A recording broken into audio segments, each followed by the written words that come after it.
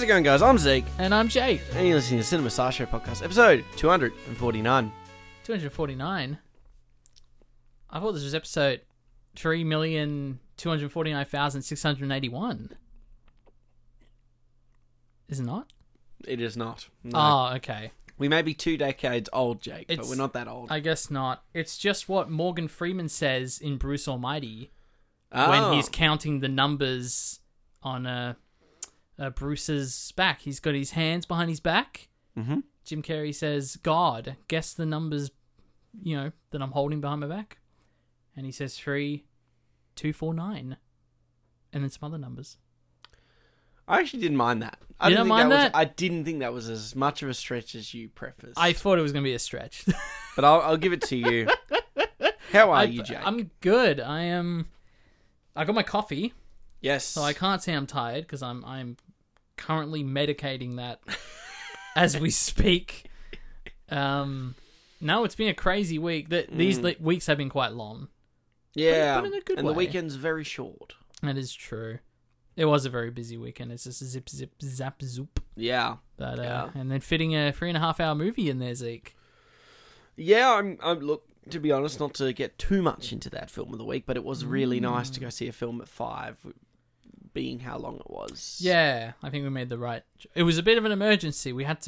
I was literally booking the tickets on the way to the cinema because buying them in person, I don't think it was going to be possible. They were getting slowly swooped up, Zeke. Yes. It's swooping season. It is indeed. For the Osage people. Mm.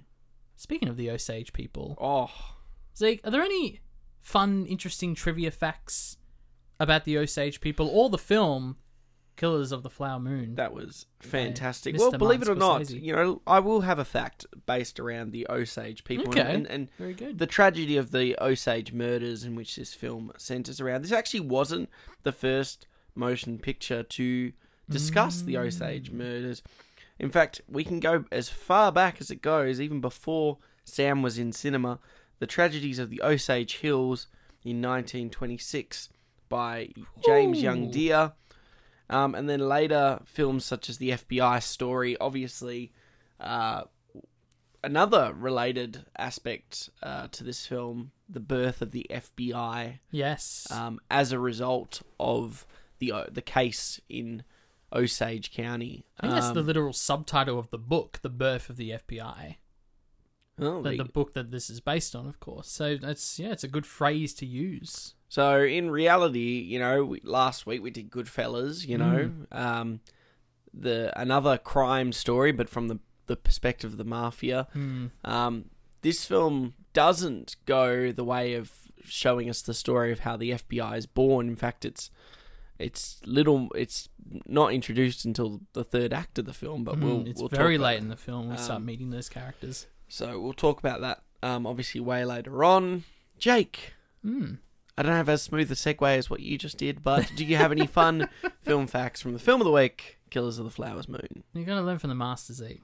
That's how it is. But I do. And this one is not to do necessarily with the Osage people. It's to do with some of the actors portraying the characters in the film. Now, I incorrectly assumed, I think a lot of people assume this too, that this is the first true collaboration, finally, between Mr. Martin Scorsese and his two muses, Leonardo DiCaprio and Robert De Niro. Obviously, they've both starred in many, many, many of his films throughout the years, but never together. Yes. So that was really exciting watching this film and just the amount of scenes they have together, where it's a shot, reverse shots of like their performances and their dialogue sequences. But Zeke, I was wrong. It's actually not the first time those three individuals have collaborated together. There was a 2015 short film called The Audition, where, in fact, it is Leonardo DiCaprio and Robert De Niro playing themselves, auditioning for the same role in Martin Scorsese's next film. And I watched a bit of it on YouTube. It's very humorous. I thought it was quite funny. And apparently, I think Brad Pitt's in there too. Is the punchline like Brad Pitt gets it? It must be. Yeah. That must be it's a shame they kind of, because it's the opening credits have Brad Pitt's name in there. So it's like they almost spoiled the punchline before the movie even begins. But I was really surprised to hear that. And I also went on to find out that the two actors worked together in 1993's This Boy's Life. as well as, I think, a 1996 Marvin's Room, which I actually have on DVD. I didn't even realize that I owned it. But the first feature collaboration Correct. between the three. Yes, so that was very, very exciting to watch from that perspective. Realistically, the first serious collaboration where we actually get to see you. Yeah, them playing dramatic roles Yeah. and having not just one scene, but a collection of scenes together. And I love that Scorsese finally gets them together in a room and makes one spank the other. I think that was really telling. Yes. But more on that later, folks. A little tease for Killers of the Flower Moon. Well, Spankers of the Flower Moon. Okay. you just had to. You had to go there. I have to get the paddle. Have you caught anything in the last week? I caught a few things, actually. I'll start with one I know you've seen as well, which is the first episode of Rick and Morty Season 7. Ooh. As a matter of fact, I think the second episode's out right now, so I guess we could watch that tonight after we wrap this up. Now, we talked about it a little off the air, but we can probably briefly talk about it now. Yeah. What was your thinking with Season 7, and especially considering that Justin Roiland's no longer a part of it? So we have different voices for some of these characters. To be honest, it really is quite tricky, isn't it? Because you sort of sit there and you don't want to immediately be like, oh, well, Justin Roiland's off the show. The show's just kabushed, right? You want to give it a chance.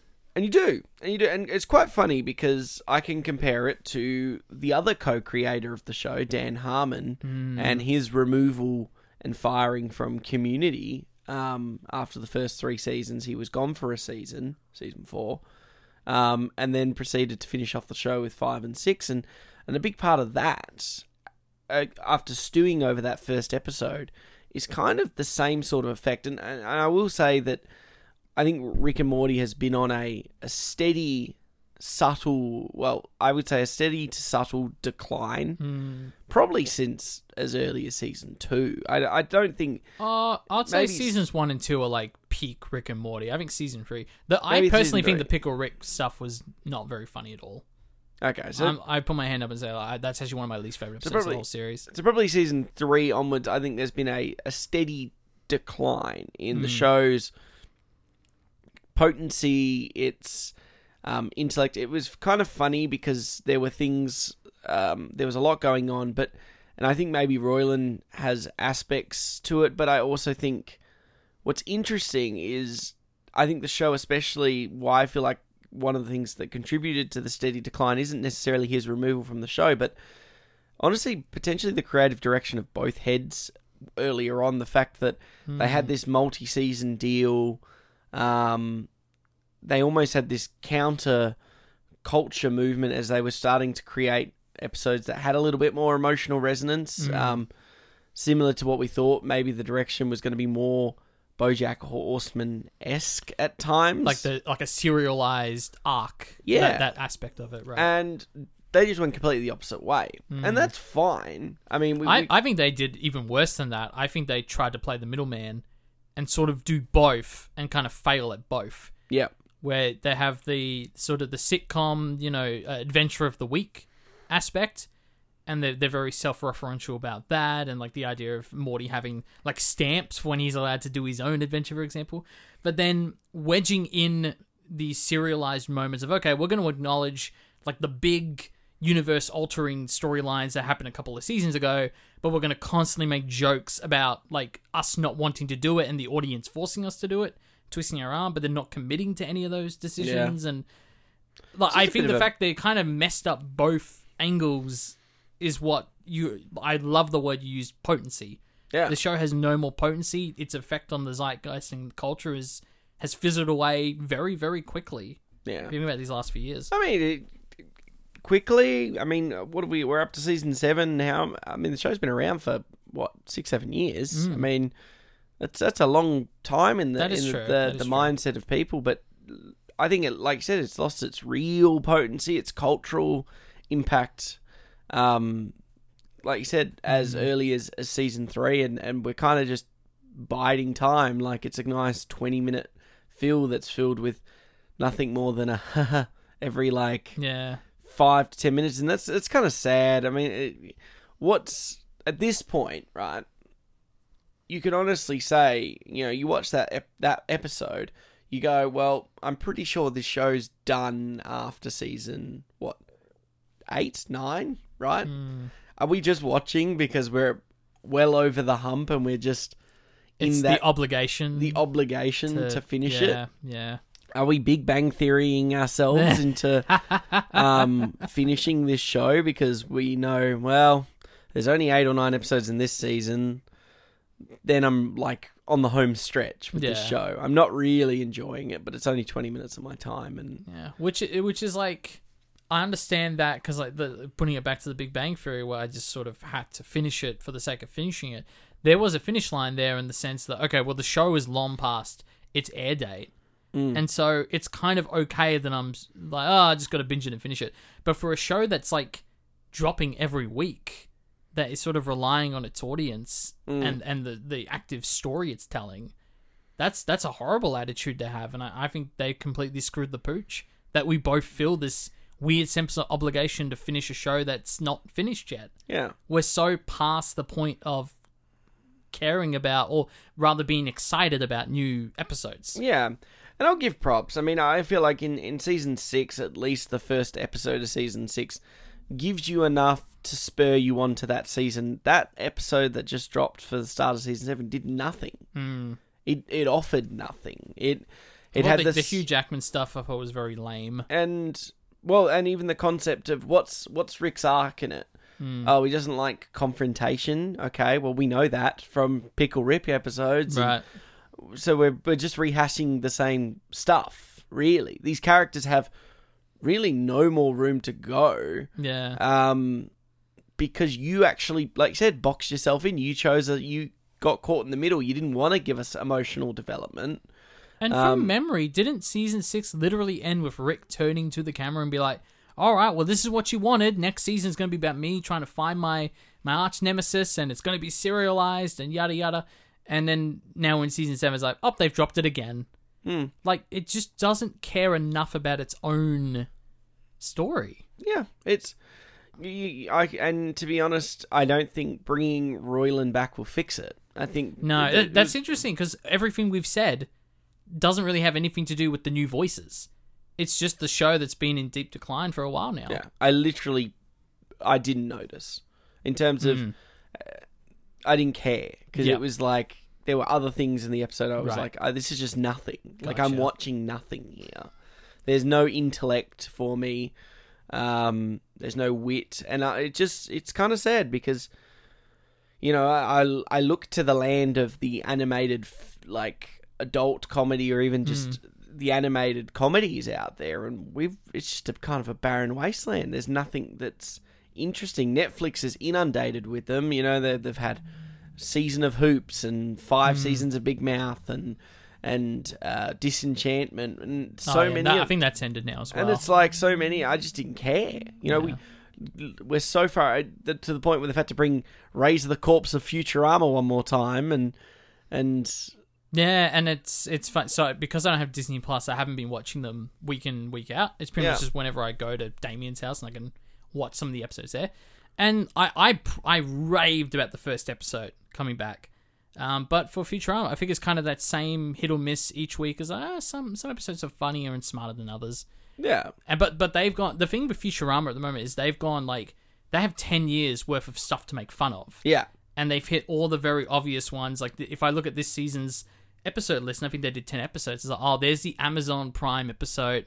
There's the vaccine episode. There's the crypto episode.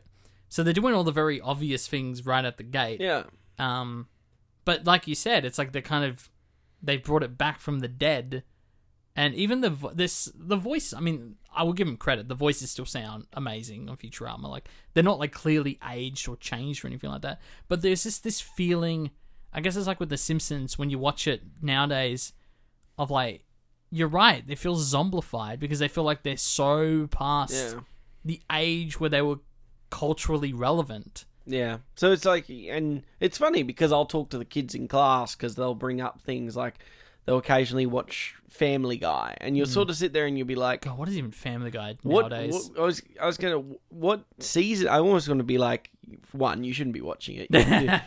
You're 12 or 13. Hey, And maybe, two, maybe, but it's, like, maybe it's tame now. Who knows? What season are you watching? You can't be watching this new stuff. Surely not. Like, let's find out. But Family Guy. I'm sorry, I've seen excerpts from those later seasons. It's a shell of what it really was. They're currently airing season 22 of Family Guy. That's insane. You know, even How on like earth is even that show and still the around? funny thing is, then you've got a show like South Park, which was so quick to something would happen and they'd have a episode out. Yep. Even they've gone, we're done. We can't. We're just. We've done our COVID episodes. That's kind of it. Like, we can't keep doing this reactionary comedy. I am so thankful BoJack ended when it did. Yeah. And even though I think we both agree that last season, a lot of the storylines felt a little rushed, and I would have liked maybe a little bit more time to... But that had nothing to do with the social commentary, and they literally ended like a month before we all went into lockdown for COVID. Yeah. And what as smart and as clever as the writing and the political social satire of BoJack is, I'm worried about what that looks like post-COVID. And I'm so glad we never kind of got to see that. And yeah, I don't know. I mean, there's something so exhausting about politically charged animated series these days. I think at the end of the day, look, shows will pass their peaks. Like, every show has a peak.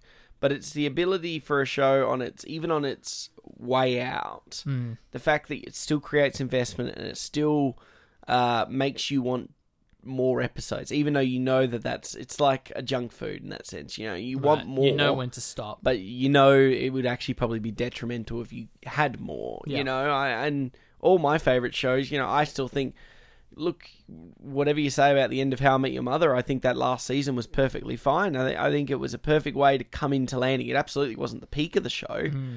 It wouldn't even rank close to that, but it wasn't a bad season all in all. It had a lot of things that tied up nicely.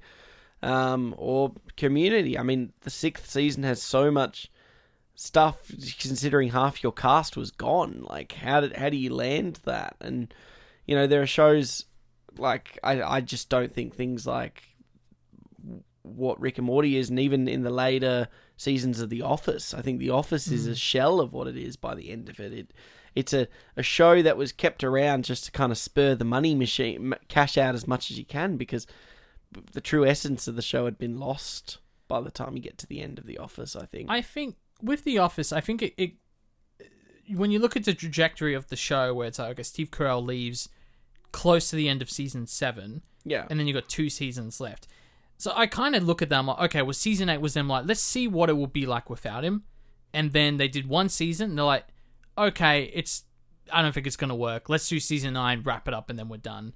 So like, there's enough. I can see that trajectory.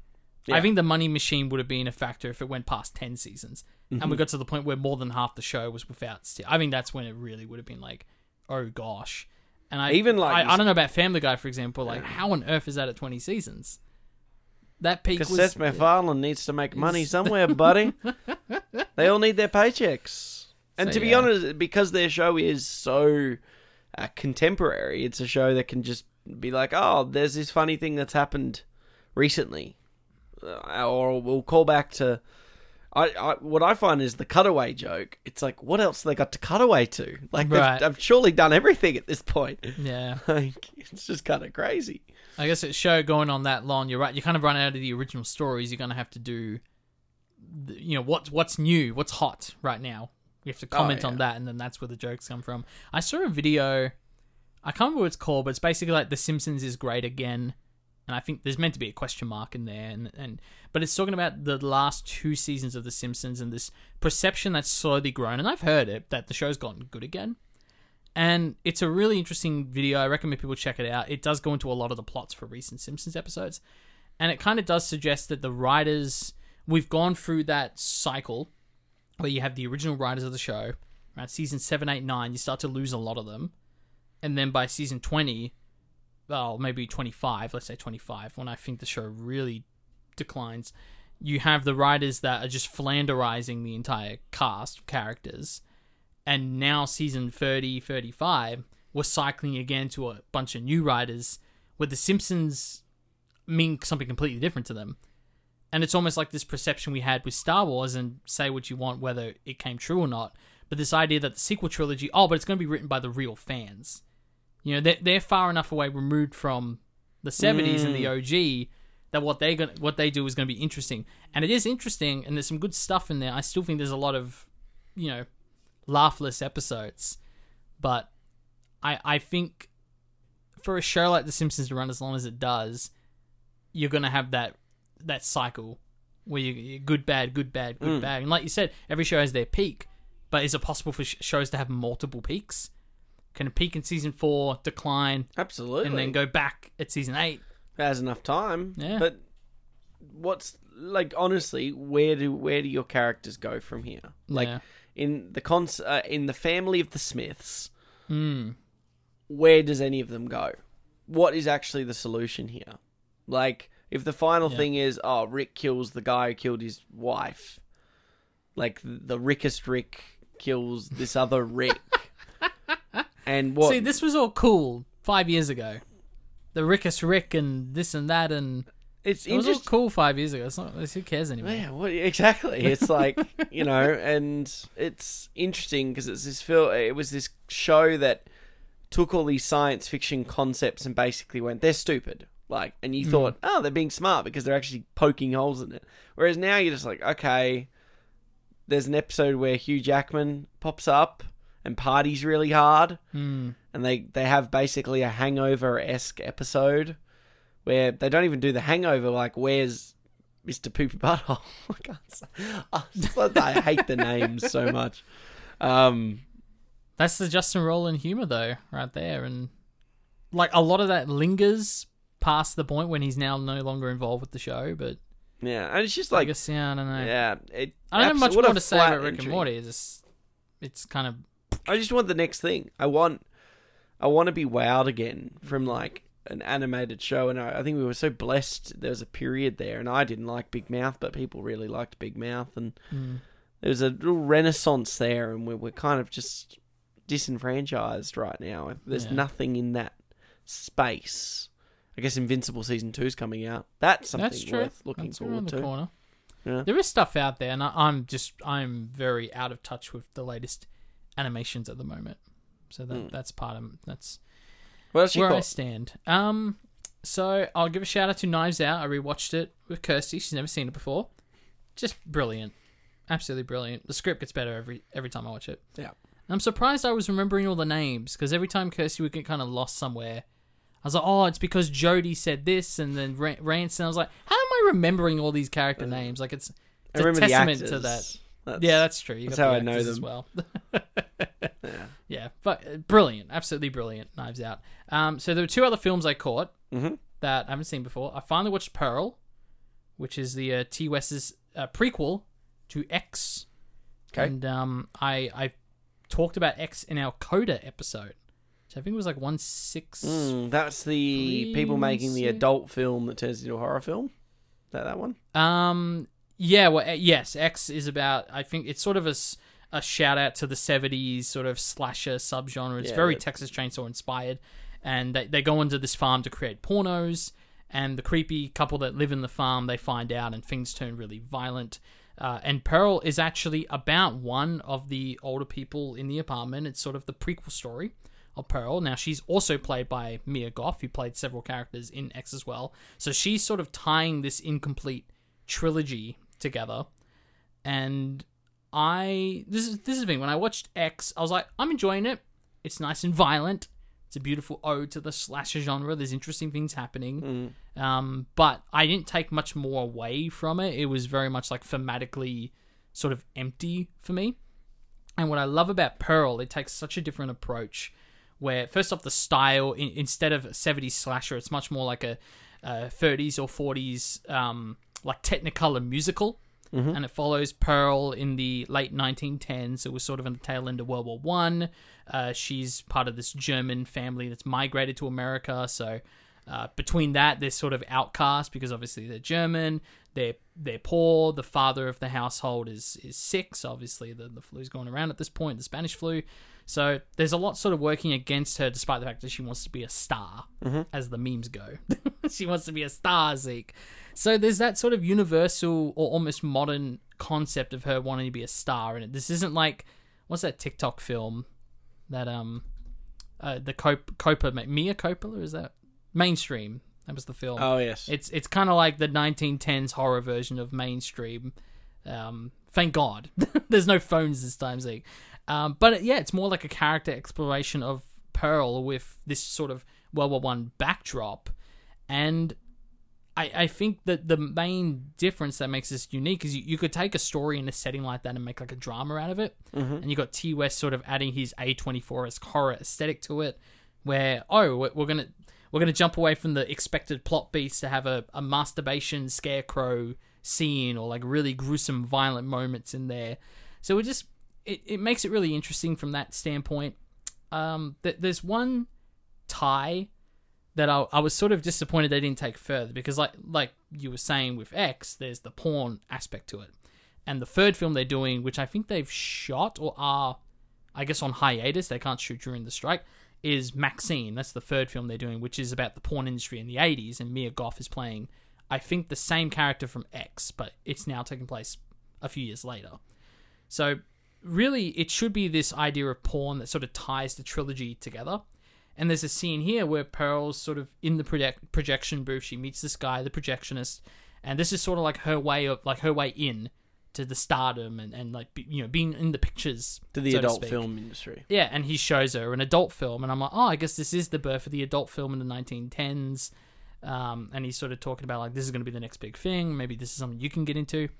And that's kind of the end of that storyline. They don't really take that idea any further, which I thought was a little disappointing, because they could have Last Night in Soho the hell out of this. Yeah. This idea of lowbrow and highbrow art, and like maybe she gets sort of, you know, she's quite a twisted person as we see throughout the film. Maybe she gets sort of indoctrinated into that, and that ties into the rest of the trilogy.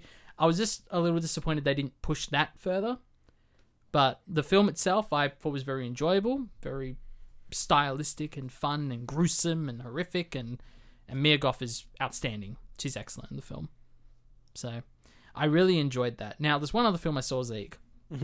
I don't know if you caught this in the last week. I don't know. It's called Old Dads. No, I did see it on Netflix. I was going to watch it.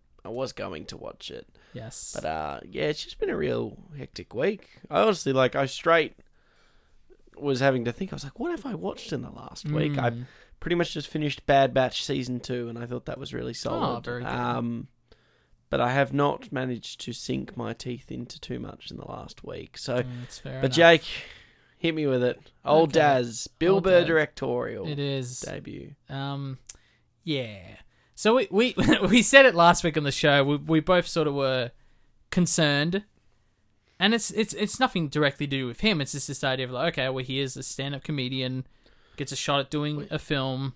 We realistically posed the question: these people that have these directorial debuts, these comedians or actors that then decide, I'm going to operate behind the camera, but then to proceed to perform in the film. Yes. What is the extent of direction are they giving? Because there are people that can do it. I mean, we might be talking about a certain director that appears in his own film later in the show. Although in a much more limited capacity. But, yes.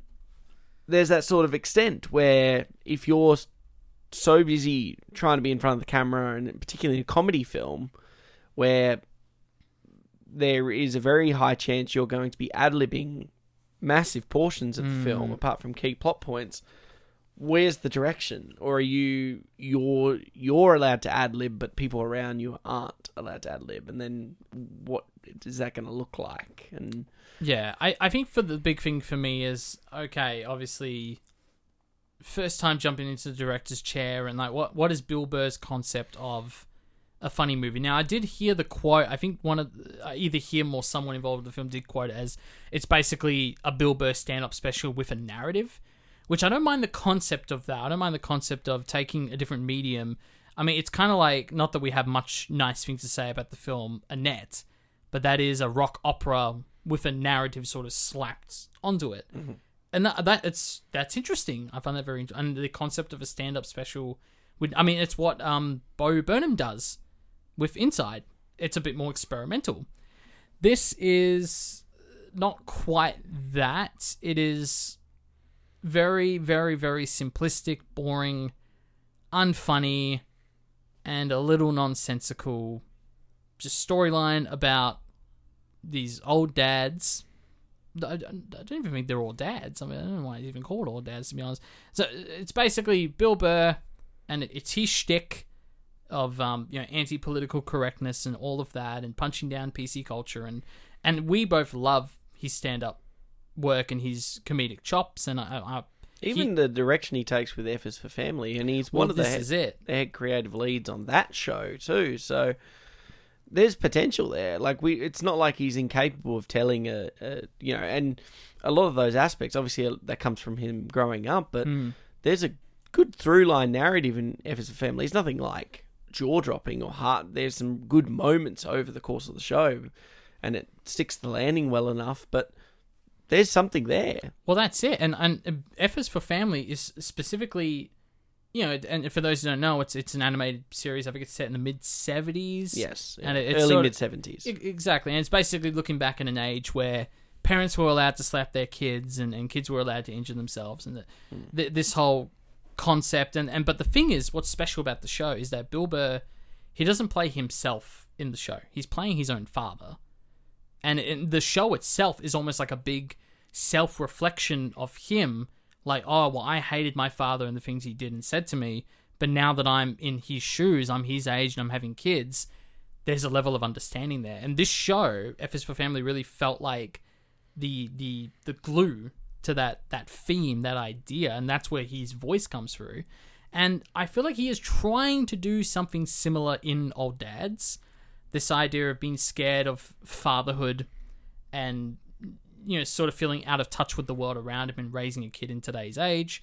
But when I watched the film, it kind of had the same thing that Afterlife had on Netflix, which for me was essentially just Bill Burr, or in the case of that show, Ricky Gervais, basically just practicing stand-up routine on camera, creating characters, the snowflakes, just so he can rip them apart.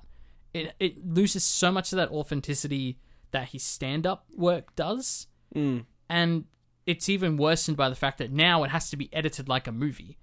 So his beautiful train of words and the way he delivers his jokes, the setups and punchlines, they're all sort of chopped up through the edit. So there's not that flow that his stand-up, or even his interviews with Conan, for example, have. It loses everything that makes Bill Burr special. And in turn, you just get a film that barely has a plot. I chuckled maybe once. I can't even remember what the joke was. I was extremely disappointed with That's a tough sell too, even especially someone who was going to watch it. And to be honest, I think you should still watch it, because the skepticism's there though, and you're 100% right. I mean, for this particular comedian, the beauty in his and quite a few comedians is that sense of, like you said, flow. But his particular style it's a whingy, complainy comedian. That's the Bill Burr style. He goes on massive, his bits are massive elongated rants. Whereas, some other comedians have different senses. They tell stories, and they rely heavily on anecdotal comedy, or they have pacing, or they're musically based. And his was the fact that he was angry about this one politically incorrect ideology and then just blowing it out of proportion, and you'd find it funny. That's what, at his best, that's what he did. I mean, and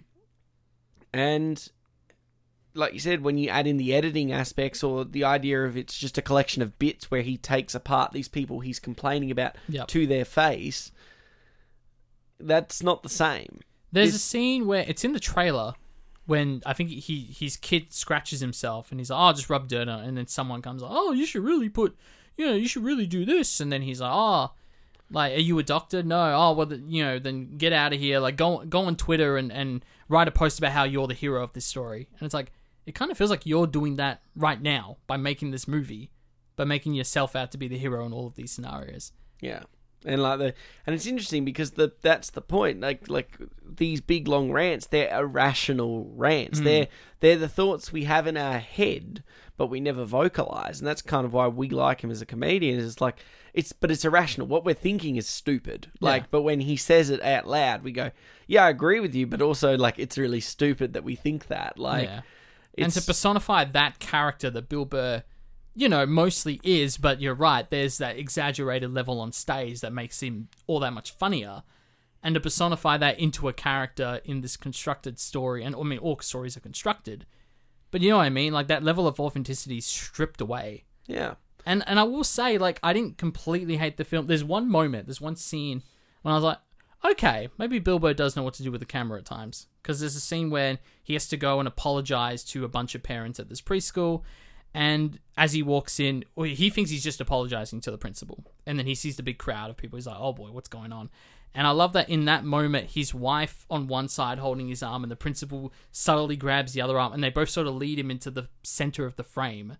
And then they cut between him and then the low angle of him being stared down by all the crowds. It's like, okay, this scene's interesting because he's like visually reinforcing the awkward scenario through use of blocking and camera. And it was the one time that I was like, oh, he's doing that. Cool. There's something there. And then everything else, like you said, is, just put the camera there and riff for 10 minutes and we'll get a 5-minute scene out of it. And next scene. Yeah.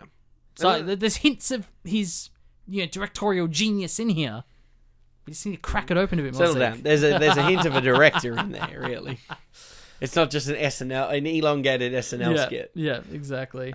Well, that's very fair. I still think you should watch in the sense that it's Bill Burr. Like, I wouldn't recommend anyone just watch this film. Obviously, as huge Bill Burr fans, I mean, we should watch it just to see, And my hope is that he makes another one and drastically improves. And it's not reviewing very well, so it's not like I'm the only one in the world who didn't like this movie. So yeah, he'll probably see the feedback, hopefully take it on and make something new. Yeah. Or he'll just stick to being in front of the camera. Either way. But that's everything I've seen in the last week, Zeke. Excellent. Well, just to reiterate, I haven't caught anything else in the last week except the film of the week. Oh. What about that film of the week, Zeke? Well, I don't know, Jake. What are we watching? I think this week on the show, Zeke, we're watching Killers of the Flower Moon. Whose land is this? My land. Well, our war hero has arrived.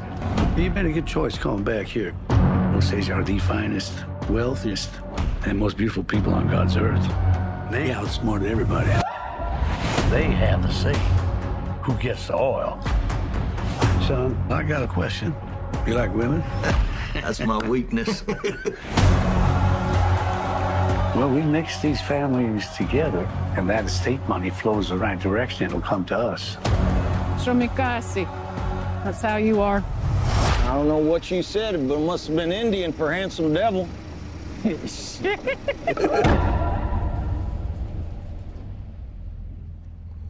Why did you come here?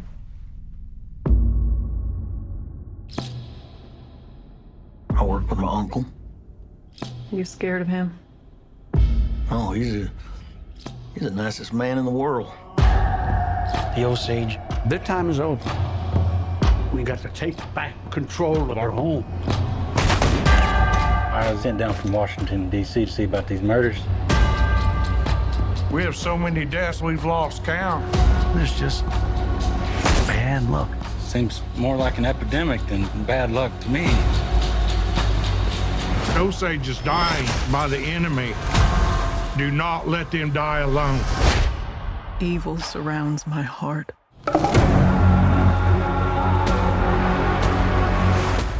When oil is discovered in 1920s Oklahoma under Osage Nation land, the Osage people are murdered one by one until the FBI steps in to unravel the mystery.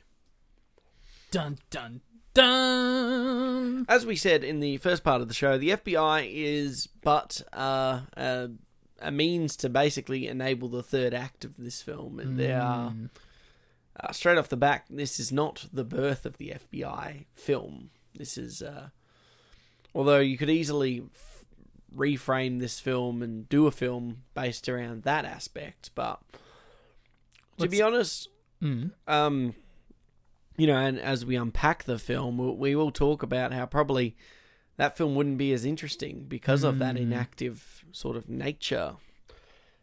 Geez, it's I think one of the first takeaways I had, Jake, it's a tough year to be in the Best Actor category for the Oscars.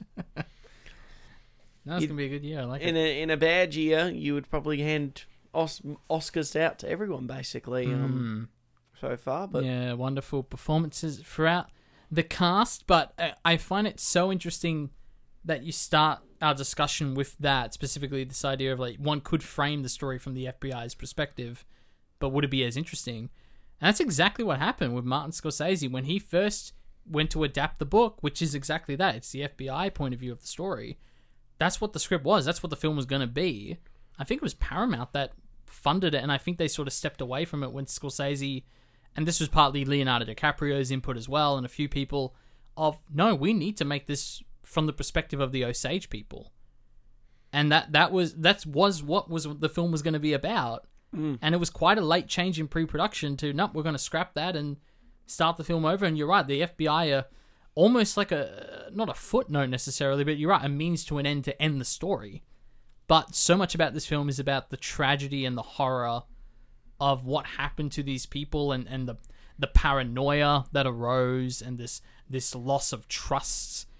And these people that we're following, in particular Ernest, Leonardo DiCaprio's character, that by the end of the film is just so despicable, and so many of the characters in the film are despicable. Yeah, it's that corruption that comes with greed and money and power and you know, that's a story as old as time, particularly in the directorial book of Martin Scorsese, which, you know, we've seen.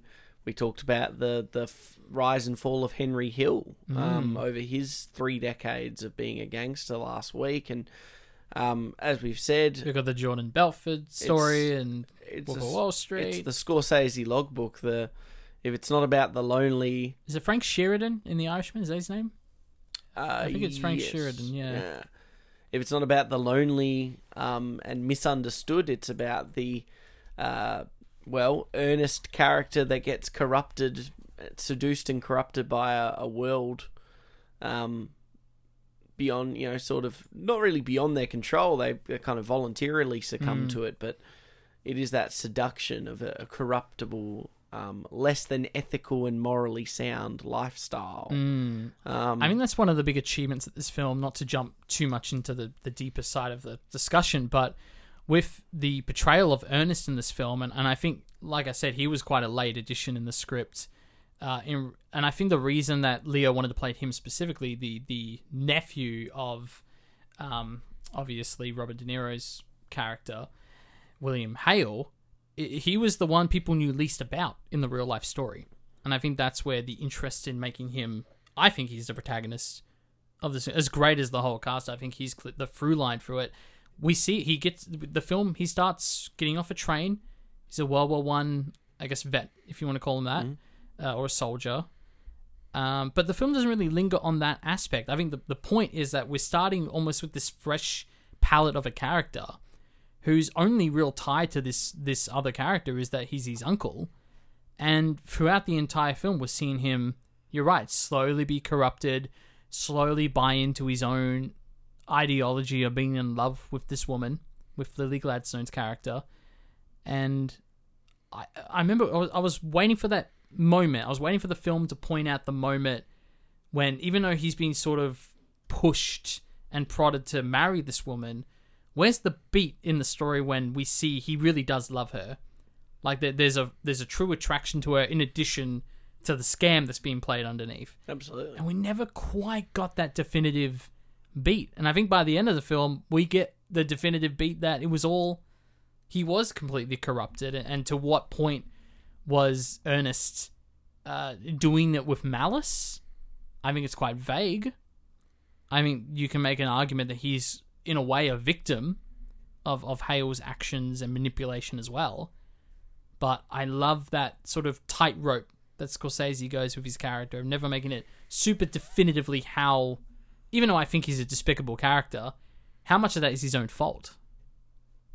Yeah. Where do you stand on this, I guess, Venn diagram? I think, to be honest, I don't think I've ever seen a film tackle Manifest Destiny, which is a massive, obviously, the US idea of the belief that came with the Western occupation of the United States, with that idea of I was born to be on this land and I was supposed to own this land aspect. I don't think I've seen a film quite show it in this way. And also, I've never seen a film portray a different perspective on colonization, you know.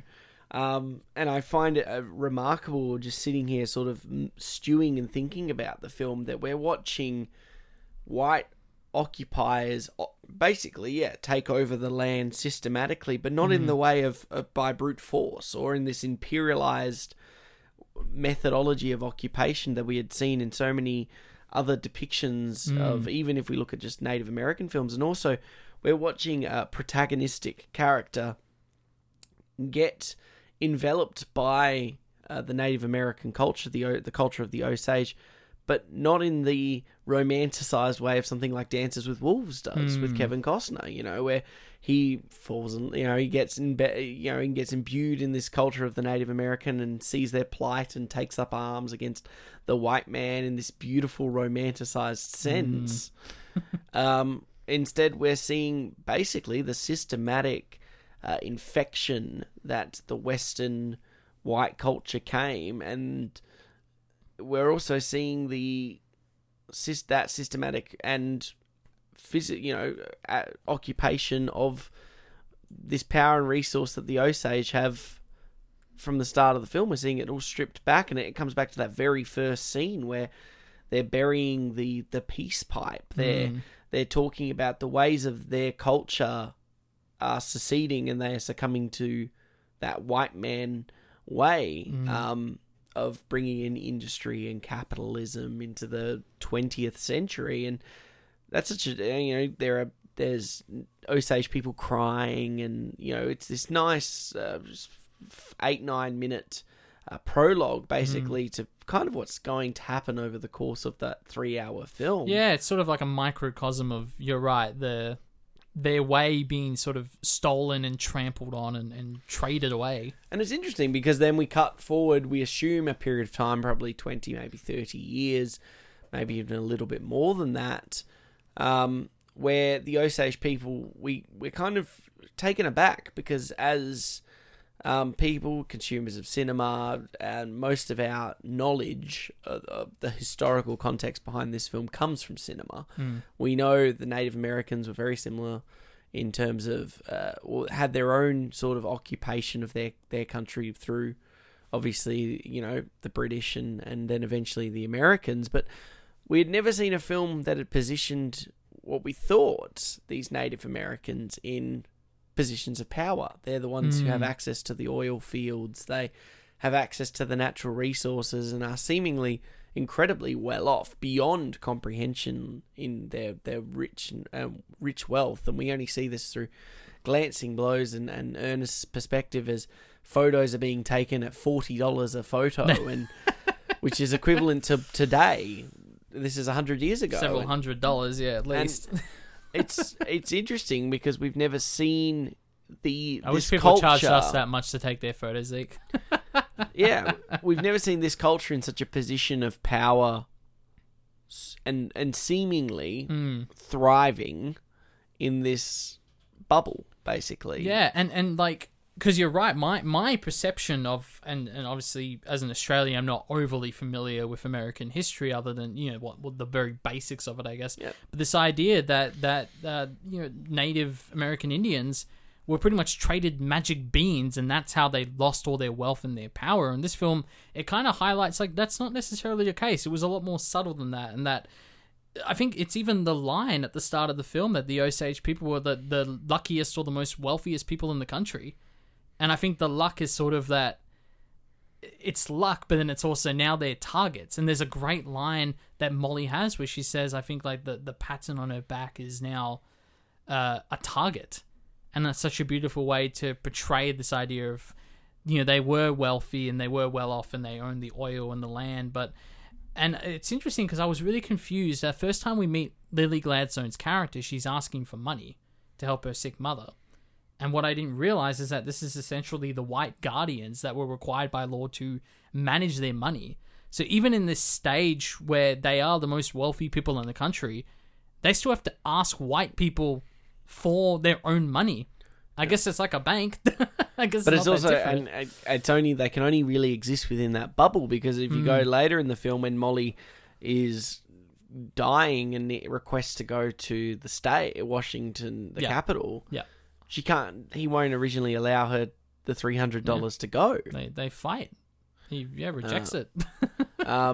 So it was this false sense of power and lordship over, because of your basically your birthright, which is then, well, as we see over the film, progressively exploited by a collection of different Anglo American people. And it's so interesting because, particularly De Niro's character, this character that has been this one of the pioneers of the Osage area, one of the earlier settlers or earlier benefactors of this it's a good word for it, routine, has learnt their language, has learnt their culture and customs, not as a bridge of community, but really as a tool of exploitation. And it comes back to the system of him performing multiple acts of insurance fraud.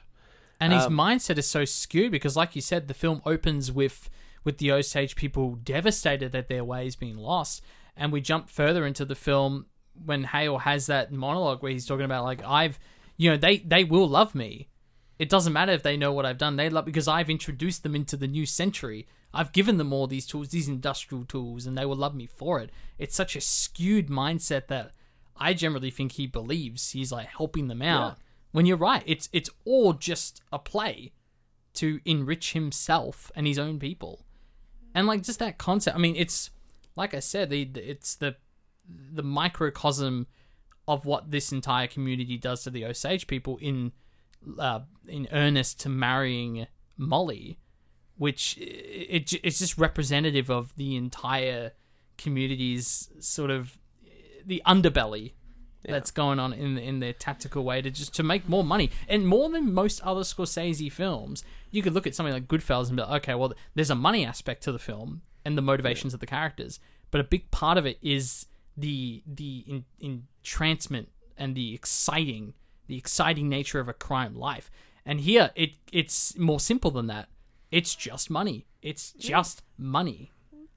I mean, I think, it's that money, greed, and power thing. But what's interesting, and I think that there might be a little bit more to that motivation that comes back to that sense of wanting to sort of control the destiny and fate of a people, that idea, rather than monetary power. It comes from the fact that when we meet De Niro's character in Hale, he's already a well-off man. He's got a nice homestead. Yes. He's got a good farm. He's not a poorly man by any stretch. He is not desperate. And he's one of the key pillars of this town. And it's just fascinating because then the question becomes why. Because it's very early on we see there's a conversation between the four sisters, who I believe it's Molly, Rita...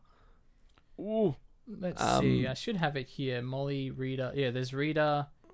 I'm forgetting the names as well. How do I not have it in my document? I thought I had all this. Oh, there's Anna and Minnie. Minnie, that's it. Minnie's the one who dies first. And it's interesting because they have a conversation and they're kind of talking about. They're referring to basically all of these surrounding white men as different animals that are often of a sly variation in. And Molly's description is DiCaprio's character in Ernest is like a coyote. He's kind of like a scavenger, and cunning and sly scavenger. Whereas I think it is Anna that's he's a snake. A snake, yeah. But it's interesting because there's that self-awareness there very early on that all they want all these surrounding white people just want their money and exploitation, and it's that sense of we already find that there's no resolution there. In fact, their mother, Lizzie Lizzie Q, is kind of the one that says how that wants to keep them almost to just people of their own tribe and Osage people, to ensure that they're not targets to be exploited. But it's just interesting because it is that true we see the succumbing of all four of them one way or another, whether it's for love, lust, indulgence. They almost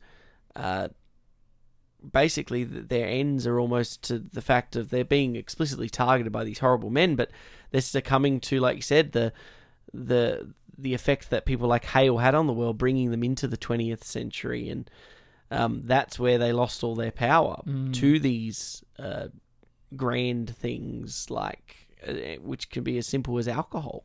I do like that you mentioned that there is almost that self-awareness, and that the sisters are all chatting, self-aware that they are targets, and like, oh, they're just with you money.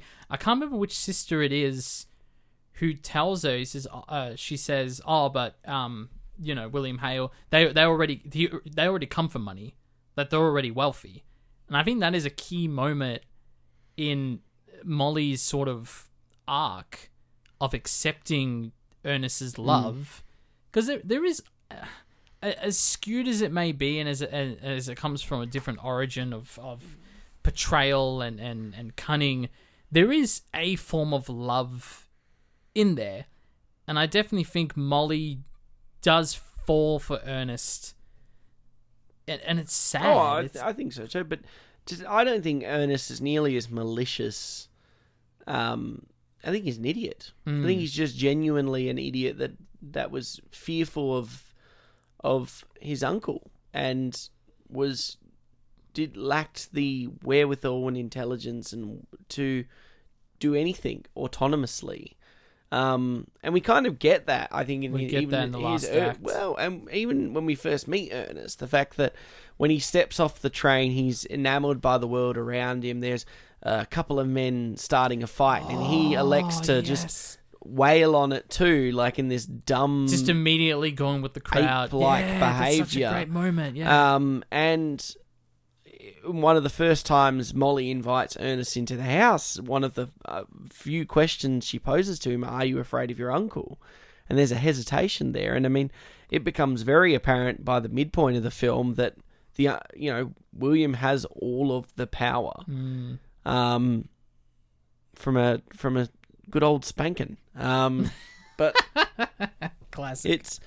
And really doesn't lose that power until he testifies against him in the very the final 10-15 minutes, and it's not out of anything other than the fact that he lost a child. I think he doesn't earnestly like Molly, and I actually think what is really interesting, and credit to Leo, because I like Leo as an actor, don't get me wrong, but it's not every performance has been the be all and end all for me. I don't as other people think he's incredible. Well, he probably is an incredible actor over the course of a career, but I think a lot of people were like, oh my God, he's next tier. He's never always done it for me.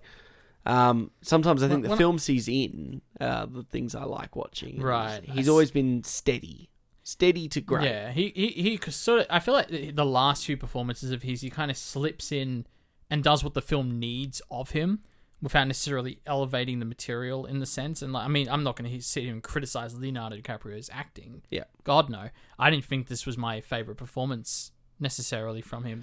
I've noticed even just today, the internet is memeing him a lot with his the fact that 90% of the film he's just got a pouty face. Which I guess Florence Pugh was the target. Now it's him. I find it interesting because, to be honest, I think... What does he have to smile about, really? I think he's actually doing a lot going... I think in the last maybe 30 minutes of the film, we did talk about it a little bit yesterday, but he probably doesn't have too much to do, and it just probably draw out a little bit. But there are moments of genuine... where he's putting so much complexity in his emotions in his face, which really makes you ask. I don't think he maliciously sought out to target this Osage woman, exploit her for her wealth and greed, and systematically kill like all of her the sisters, or have a hand in killing all of the sisters by third party, because it was mostly just out of fear against his uncle, the incompetence to think otherwise. But there's a moment, like, when he has to switch from giving Molly just insulin to adding in the, assuming some form of poison. Yeah. Where he hates it, and to the point where he takes it himself. That's all in there. And there's a genuine love for her as a woman there, and for the fact that she has birthed 3 of his children. Yeah. I think the key comes for me, because I remember thinking this when the scene plays out, when the child dies of whooping cough, and we get a brief flash of Molly's distraught reaction to it, and then we cut pretty quickly to Ernest's reaction to it, and obviously William Hale's right there in the cell next to him. But the fact that we really linger on his reaction to the death, I remember thinking that's a really interesting choice, that we're focusing on his despair as opposed to the mother's despair. And the more I thought about it, the more I realized I think it's trying to juxtapose the fact that we've seen her despair several times throughout the film. There are several moments where she's wailing in deep shock and horror at what's happened to her family. And, you know, we were talking yesterday about the one when we're looking down the staircase, and I think it's the last sister of hers to die. Just the anger and the fear in her scream. And what I realized by finally cutting away to Ernest's reaction, this is the only time that he's truly felt the effects and the horrors of what's happening. And that's the thing that gets him to testify at the end of the film. And it's a shame, because it's like, this is a person, he's married to this woman who has lost everything throughout the course of the film. And there's a sense of empathy and sadness there, but he really can't quite feel it until it happens to him, to his own bloodline. And I found it really interesting that that's how Scorsese highlights that, is, okay, well, now we're going to just spend time on him. There is a self-awareness to this film, and it depends if you want to jump sort of into the ending here. We can go there. I think the final scene, with very self-referential, very One Night in Miami-esque, where instead of the typical biopic, like, oh, here are some title cards about what happened to all the characters, we're going to have a very interesting... Freeze frame. Exactly, the freeze frame, the thumbs up to camera. No, we're going to do this radio show with all these Foley artists, and it's going to be really interesting and very, very whitewashed, which I think is the main point of that scene. There are white voice actors doing Osage voices, yeah. And it's uncomfortable and almost funny, despite the fact that what they're saying is sort of these really sad fates for the characters we just spent 3.5 hours with. And I think that is very self-referential and self-critiquing the fact that Martin Scorsese himself is a white guy making this film, and he did the yards to get Osage sort of support behind this film, and to get their input into the script and how events should be played and how their culture should be represented on screen. But at the end of the day, when that scene started, I was like, oh, this, like, they understand that this is almost ironic what they're doing. And Marty shows up himself and does the final line. Well, what did you think of that scene? Did it kind of work in context with the rest of the film? I think it does. I think to be honest, it's such an interesting way of not. One thing I really like, and I'll put this out of the confines of the film, but it's Martin. Whereas Martin's doing the promotion for the film, he's not like, oh, at the end you understand why, like, or he's not sitting there being like, oh, I'm a white guy making this film, because he knows that it's going to be in the film. It's going to speak for itself. Yeah. And it's one of those interesting things, but in both ways, it comes back to the truth-seeking and truth-telling aspect. And we can even tie this to us as you know, as Australians, to our Aboriginal Australians, and obviously having a vote that even so recently, you know, caused so much division in our country, and kind of really showed sort of where sort of the mentality of or the zeitgeist of the Australian people is. However, which way you swing on that. But what's really important, I think, is the fact that these stories, because so much of that culture was systematically or ruthlessly taken apart and destroyed to the point where some people can't even recount, like the history is almost lost forever.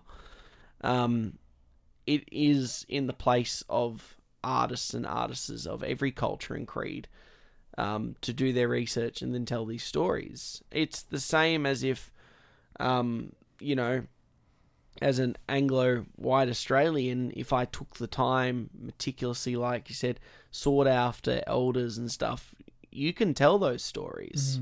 You've just got to do the research and tell that story. And it ends up becoming such an impactful thing because it's a part of a culture and history that you and I would have never been near to unless we sought it out. And the odds of us seeking it out is astronomically small. Whereas now there's a film there that is exploring just actually what happens in a place like this, a place where these are supposed to be, like I said, the luckiest and the wealthiest people in the US at the time, and the luckiest collection of Native Americans because they were on natural resources. They weren't just genocidally wiped out or given nothing but beans to show for hundreds of tens of thousands of years of being on that land, and yet they succumb to the same fate. It just by different means. And it resonates with that final scene, and it resonates even within the confines of the film when we see the scene when Ernest is interjected at the first hearing to speak with his lawyer, played by Brendan Fraser. Yeah, boy. Yep.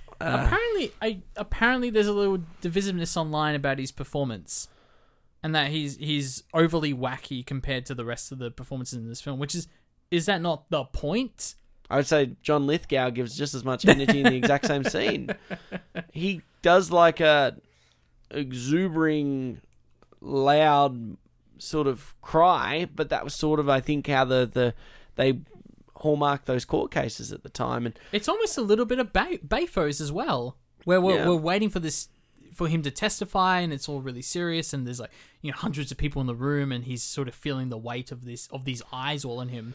And then Brendan just stands up and does his line. It's almost like a comedic relief in a sense, but also represents, even at this late in the stage, what they're willing to do and to go for to save their own asses. Yeah, but then it becomes very apparent when Ernest agrees to speak to Fraser and obviously the rest of them, and he goes into a room that's nothing but black. Like, it's just black, like the corporate of corporate black. It's almost comedic and it's over the top, like, look how inherently industrialized and evil. But it's a room of it's not just William. And this is kind of the interesting thing. And this is kind of like, we haven't really even talked about the fact that there is no massive, big blowout scenes between the trifecta of characters. There's no big screaming matches between any of the combinations. They don't play the endgame theme and have them run to war against each other. And it's interesting because it becomes very apparent in that scene when Ernest looks around the room and we see all of these people, a part of the Scorsese ensemble in this town, that have basically all had a hand in ensuring the deaths of these people, to ensure that, yes, William may indirectly inherit, well, Ernest inherits the land, but Ernest is so stupid and just happy with, he just likes money, which he'll get plenty of money, but everyone there will systematically benefit from the demise of these the Osage people. These Osage people, and that's truly evil in its sense and its scope. There's a great shot in the trailer. Which, did you watch the trailers for this at all?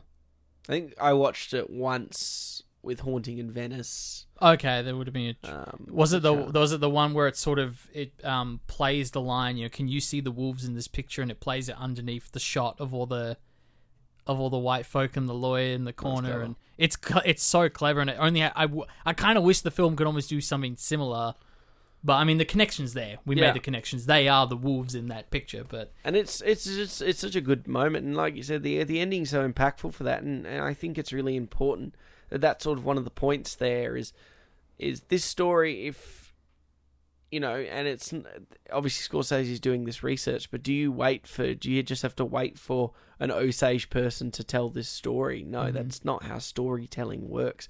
Stories are passed down from generation to generation, and in terms of these, when it's in terms of cultural preservation, I mean, it's important that anyone can tell any story if they put the time and effort into ensuring its validity, its gumption. And if Scorsese had played it safe, this white Italian man from Sicilian descent, if he had played it safe and he had gone the FBI route, right, we would have been left with a sufficiently lesser product, a product that would have been good. It still would have been good. Let's be real. It's Scorsese. It wouldn't have been a bad film, but would it have the same potence? Would it had the same dimensions? Would it actually explore the cultural aspect of Osage? What it was like living in that Osage County, in that town at that point? No, it wouldn't. I completely agree. Yeah, to everything you said, no, it wouldn't explore those things, or at least nowhere near the level that they are in this film. And it's just a more boring sort of recounting of events, which it ends up being like mostly like the last 20, 30 minutes of the film, which almost was autobiographical. Which is ironic, because I think that's something that we were saying leaving the cinema, and to your point about, you know, what, even though it's self-critical of Martin Scorsese to say how white people have taken the story and rolled with it, I still think it works, because the first thing we all said when we walked out of the cinema is, oh, I didn't realize this aspect about the Osage people. It makes me want to do more research and learn more about it. I mean, that achieves its goal right there. But the other thing we were talking about is that last, I would say, 30-minute stretch where it really does become about the hearings and the characters are in jail. Pretty much from the moment that Ernest gets arrested by good old Todd, Jesse Plemons. I think we would both agree that's probably when the pace of the film sort of hits a rock. Yeah, it sort of plateaus a little. It sort of, there's not as much. I think there's not as much enticement at that point. I think it tends to. It does sort of meander a little bit there. I think there's enough there to obviously keep it going, but yeah, I do think it does slow a little bit there, I would say. I think, and it's tricky because there's a few things that, I mean, you've got a 3.5 hour movie. There's a good chance that this is just at this point our bodies kind of given into the fact that we've just been slumped in a chair for 3+ hours, and it, because I remember that moment in The Irishman, the same thing of us in the cinema together and, like, you know, enjoying the story and taking it all in, and then it just kind of hits a point where you're like, oh god, what's the running time? And it's not like either of us checked our watches or anything. No. And we were very proud to say that me, and we went with our good friend Luke Moore, who we should have on the show at some point. The three of us didn't once get up and check our watches or leave to go to the bathroom. Not that, you know, if you need to, you need to. It's fine. We had a good cinema. Credit to the cinema. We had a good cinema. No phone checkers, no disruptors. It was very good.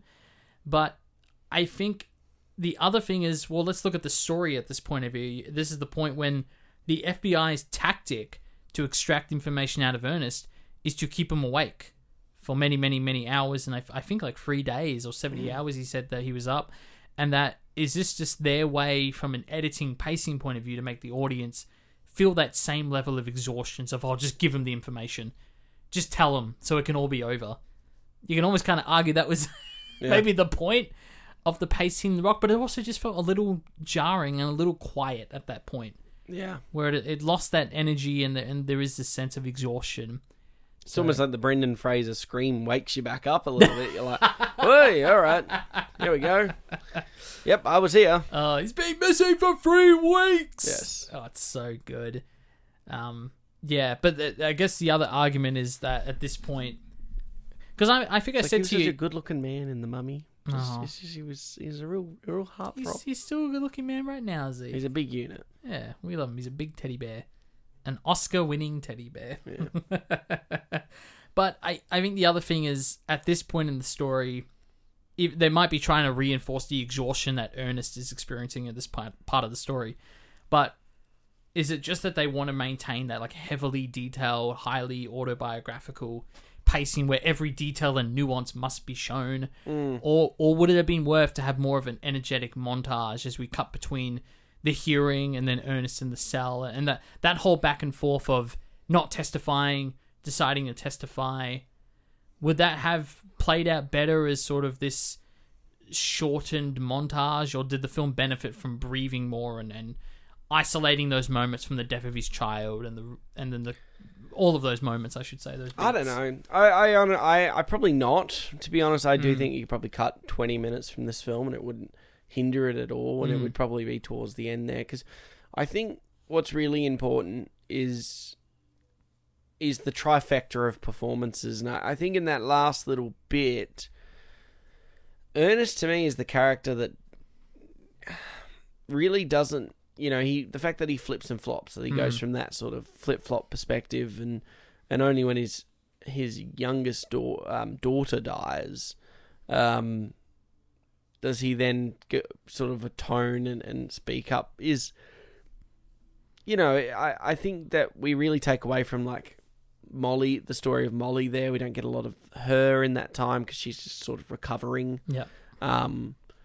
And she really doesn't get a moment to sort of, like I said, the most emotion we kind of see out of her is that moment when Rita is killed in the bombing. And we get to see that great moment of anger and sorrow mixed together in this beautiful anguish sequence. But that's kind of it until her final interaction with Ernest. And I guess there's really nowhere else. I mean, at this point, her character is so scarred.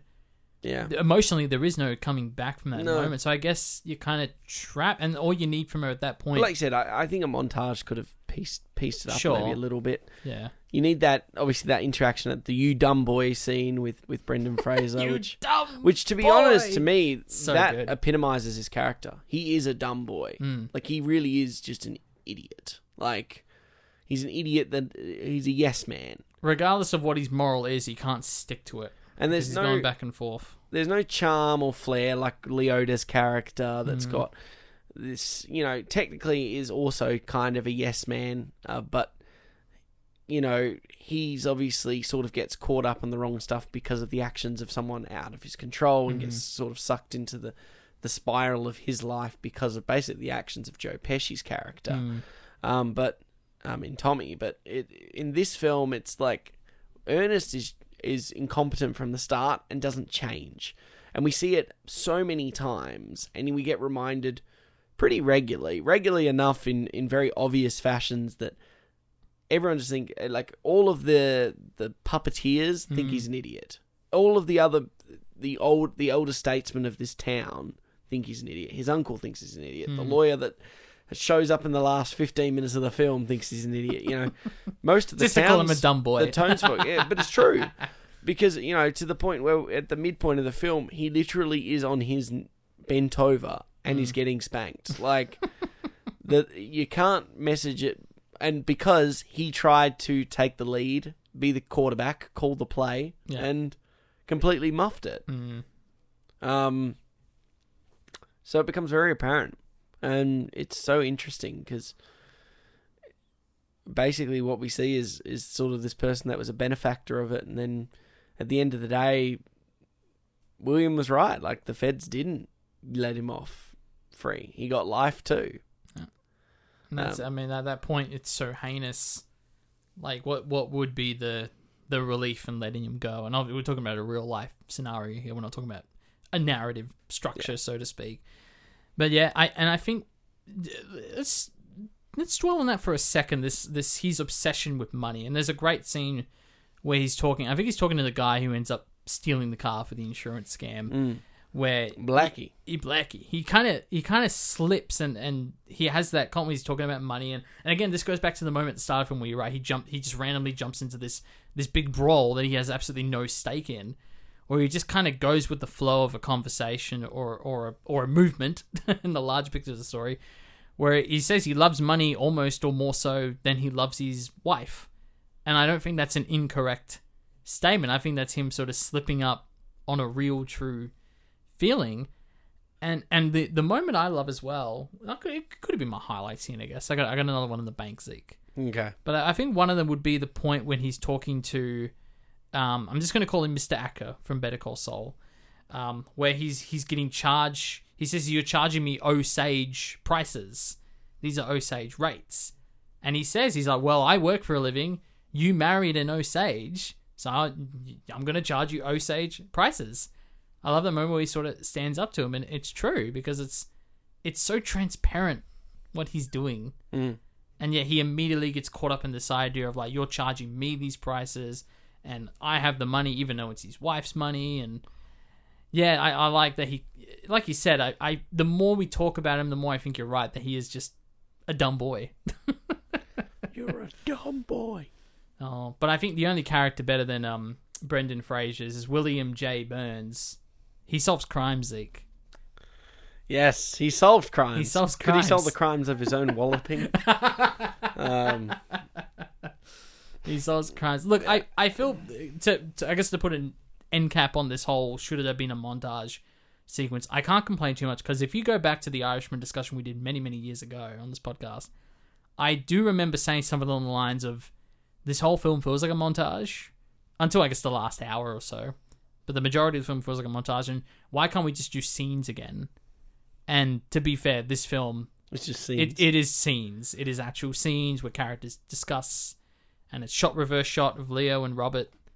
And so I got what I asked for many years later. You did. So I can't complain too much. Look, like I said, I think we both sort of fell off the pacing in the last half hour. That's still pretty good to go 3 hours. Yeah, good job, Martin. And good job, Marty. I can't wait for the 4-hour Ridley Scott film later this year. Of Napoleon. Let's do it. But I think my end cap on that whole argument, because there was a thing online about, it's too long and bring back intermissions. Look, I have no problem with bringing back intermissions. Cinemas aren't going to do it because they want to bring in as much people and in as much session times as possible. They're not going to stretch out the running time of their film even longer by adding an intermission. But I think, despite the fact that we have respect for these films that can tell their stories in 80 minutes and feel really sharp and quick and kind of in and out, and like that can work for certain stories, but I think we need to be careful about longing for films and praising films for just being short, and that there is something to be said about entering this world, the like 1920s, the Osage era, and just getting invested in it and letting this long, large experience sort of consume us. I God forbid. I think it's a very fair point. And you're probably right. We shouldn't praise a film because it's short. A film is exactly the length it should be. Exactly. Do I feel like there's still... But it's a fair point. We got the film we got, and apart from that, was there really anything that we disliked about the film? I did think the last drone shot was a little weird. I didn't quite understand it. Oh, the very, very last one. The drum circle. Yeah, drone I think shot.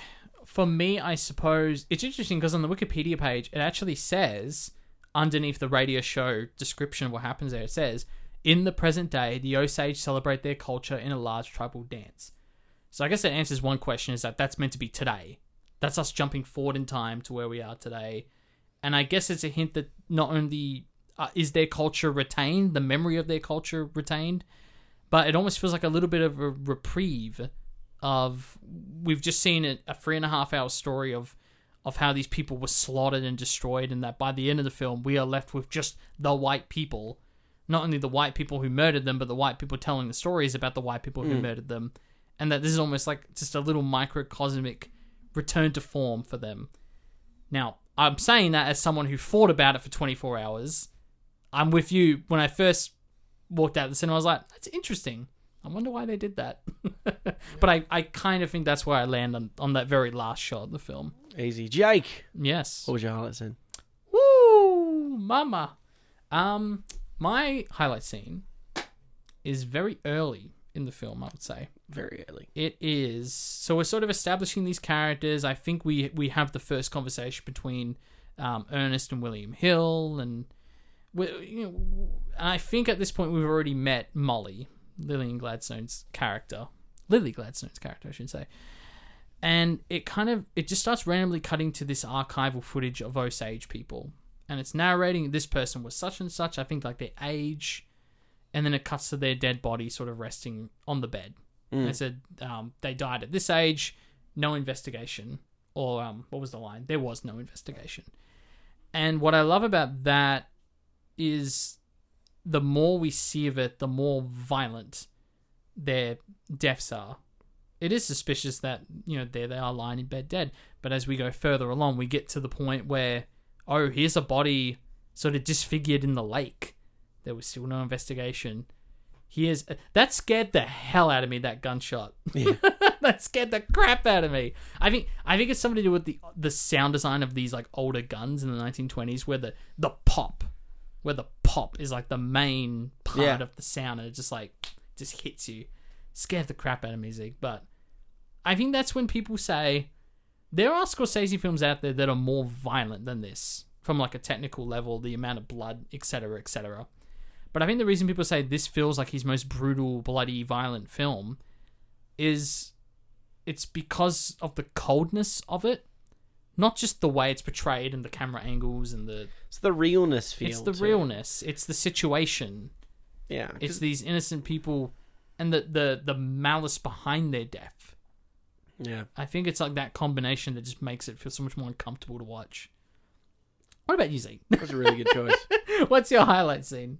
Well, there's a lot you could pick from. I think there is a lot to like about this film. I think I do like the four sisters at the church service as they're discussing sort of basically the encroaching world around them through the conversation, and basically around just men. But I found that's quite an interesting sort of sequence, and we get a lot of love there.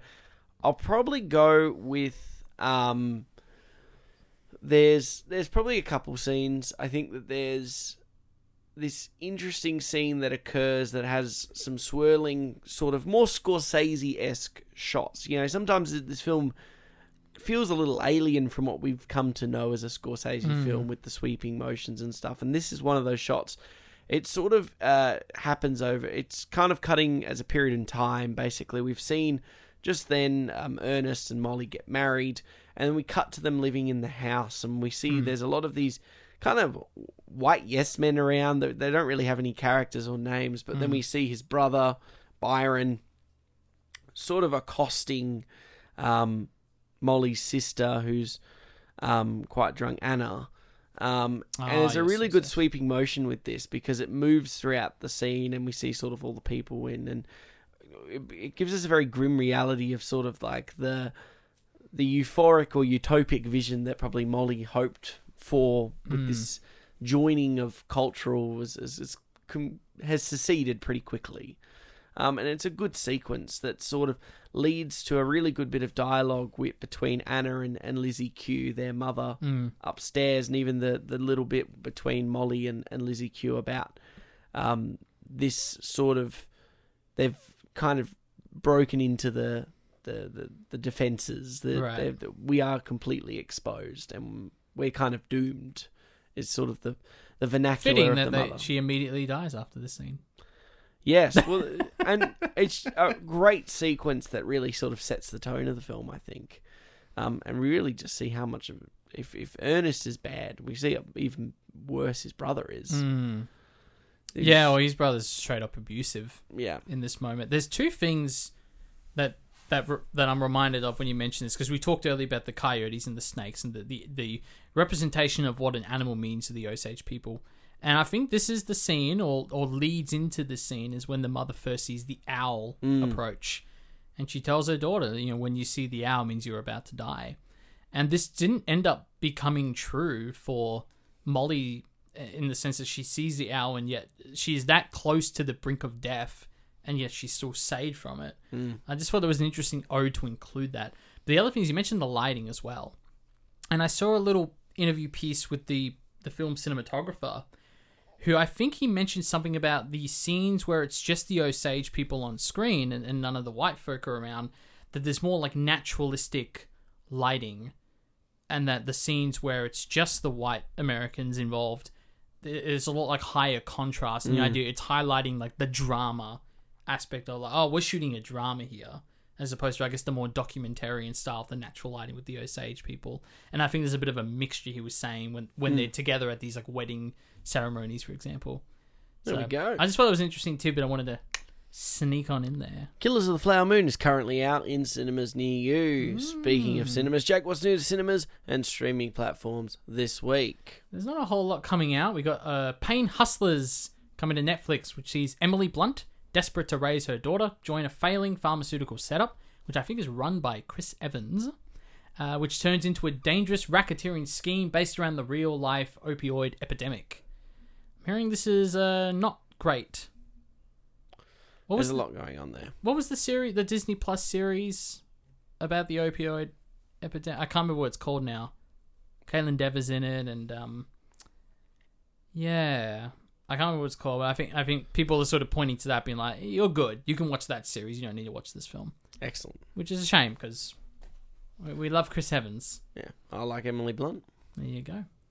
I like Emily Blunt too.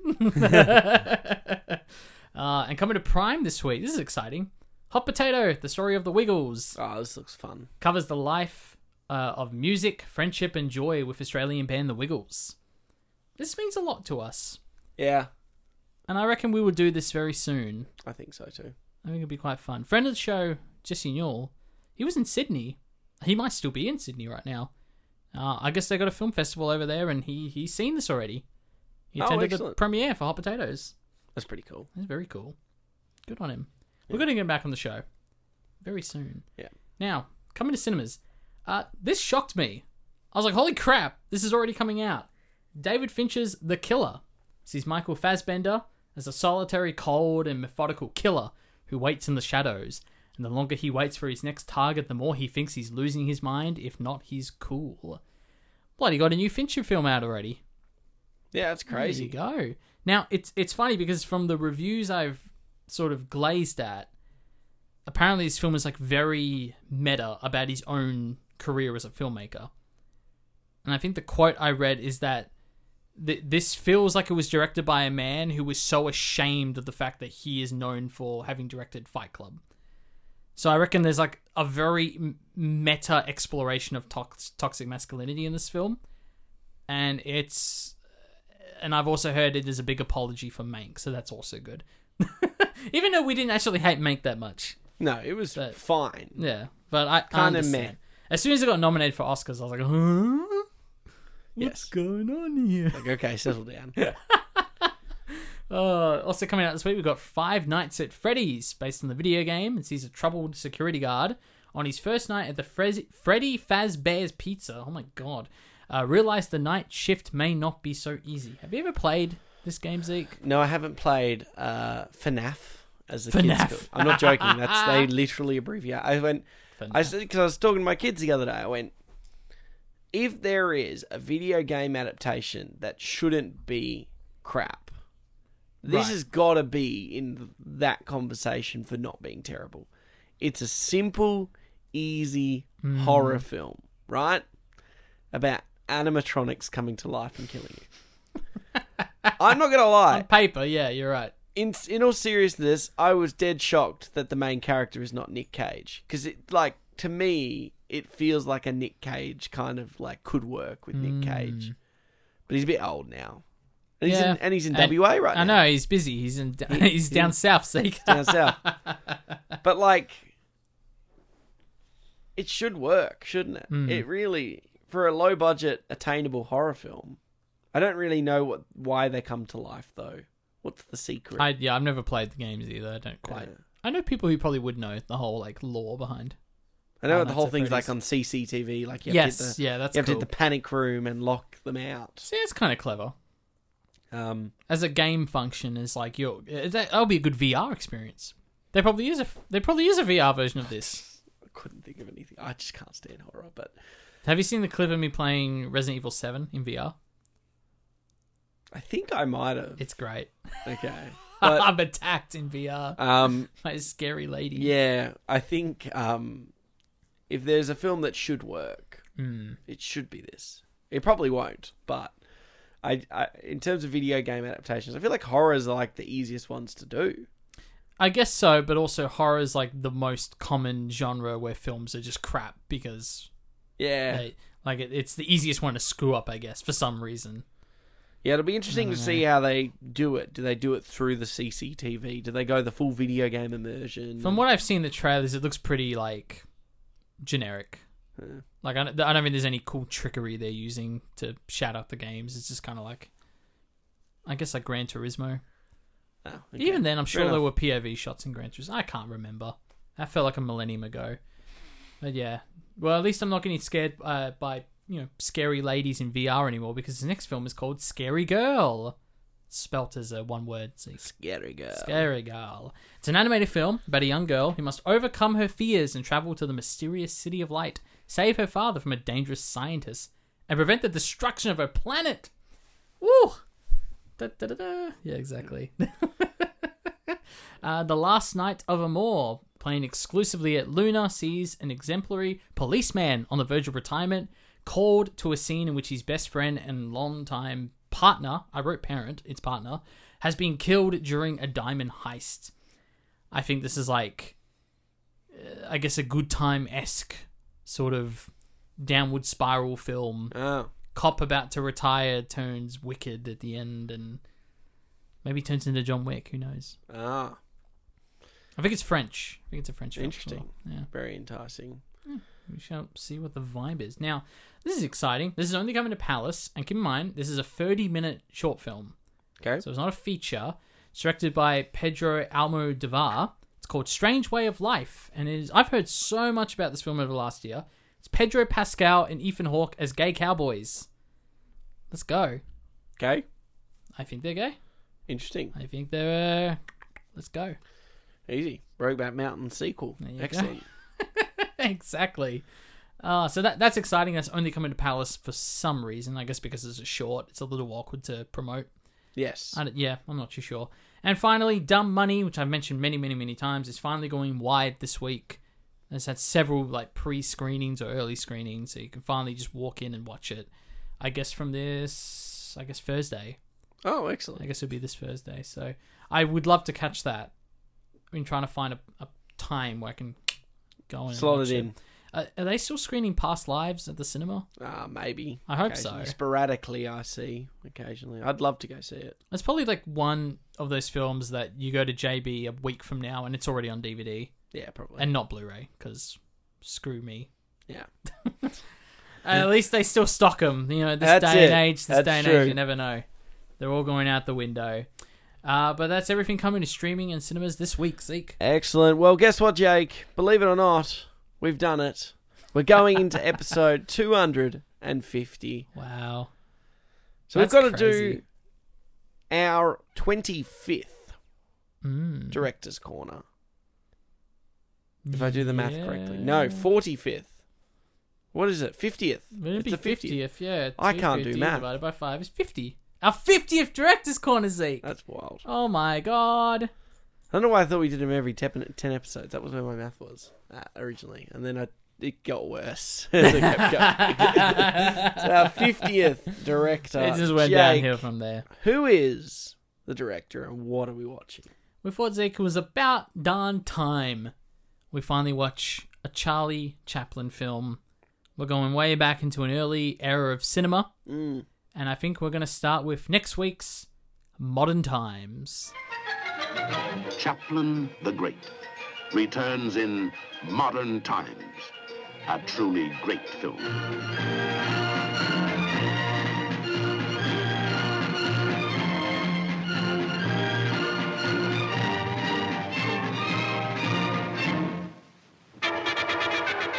You are looking at scenes from that film classic, Charlie Chaplin's Modern Times. Back. Section 5, more speed. Charlie Chaplin. Who else but Charlie Chaplin can make us howl with laughter or move us to tears?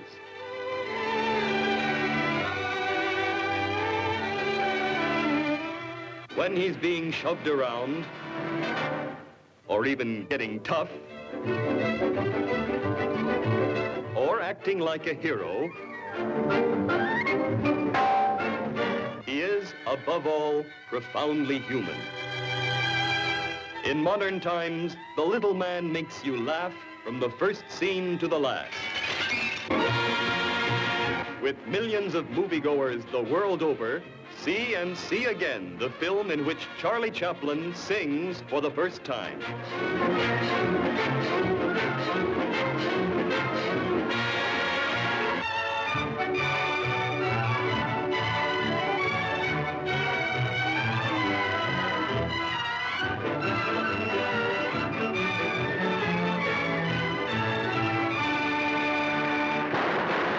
Charlie Chaplin plays the tramp as he struggles to live in modern industrial society with the help of a young homeless woman.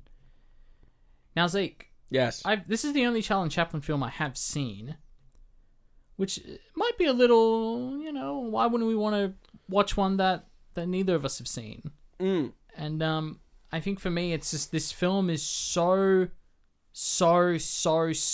good for being nearly 100 years old.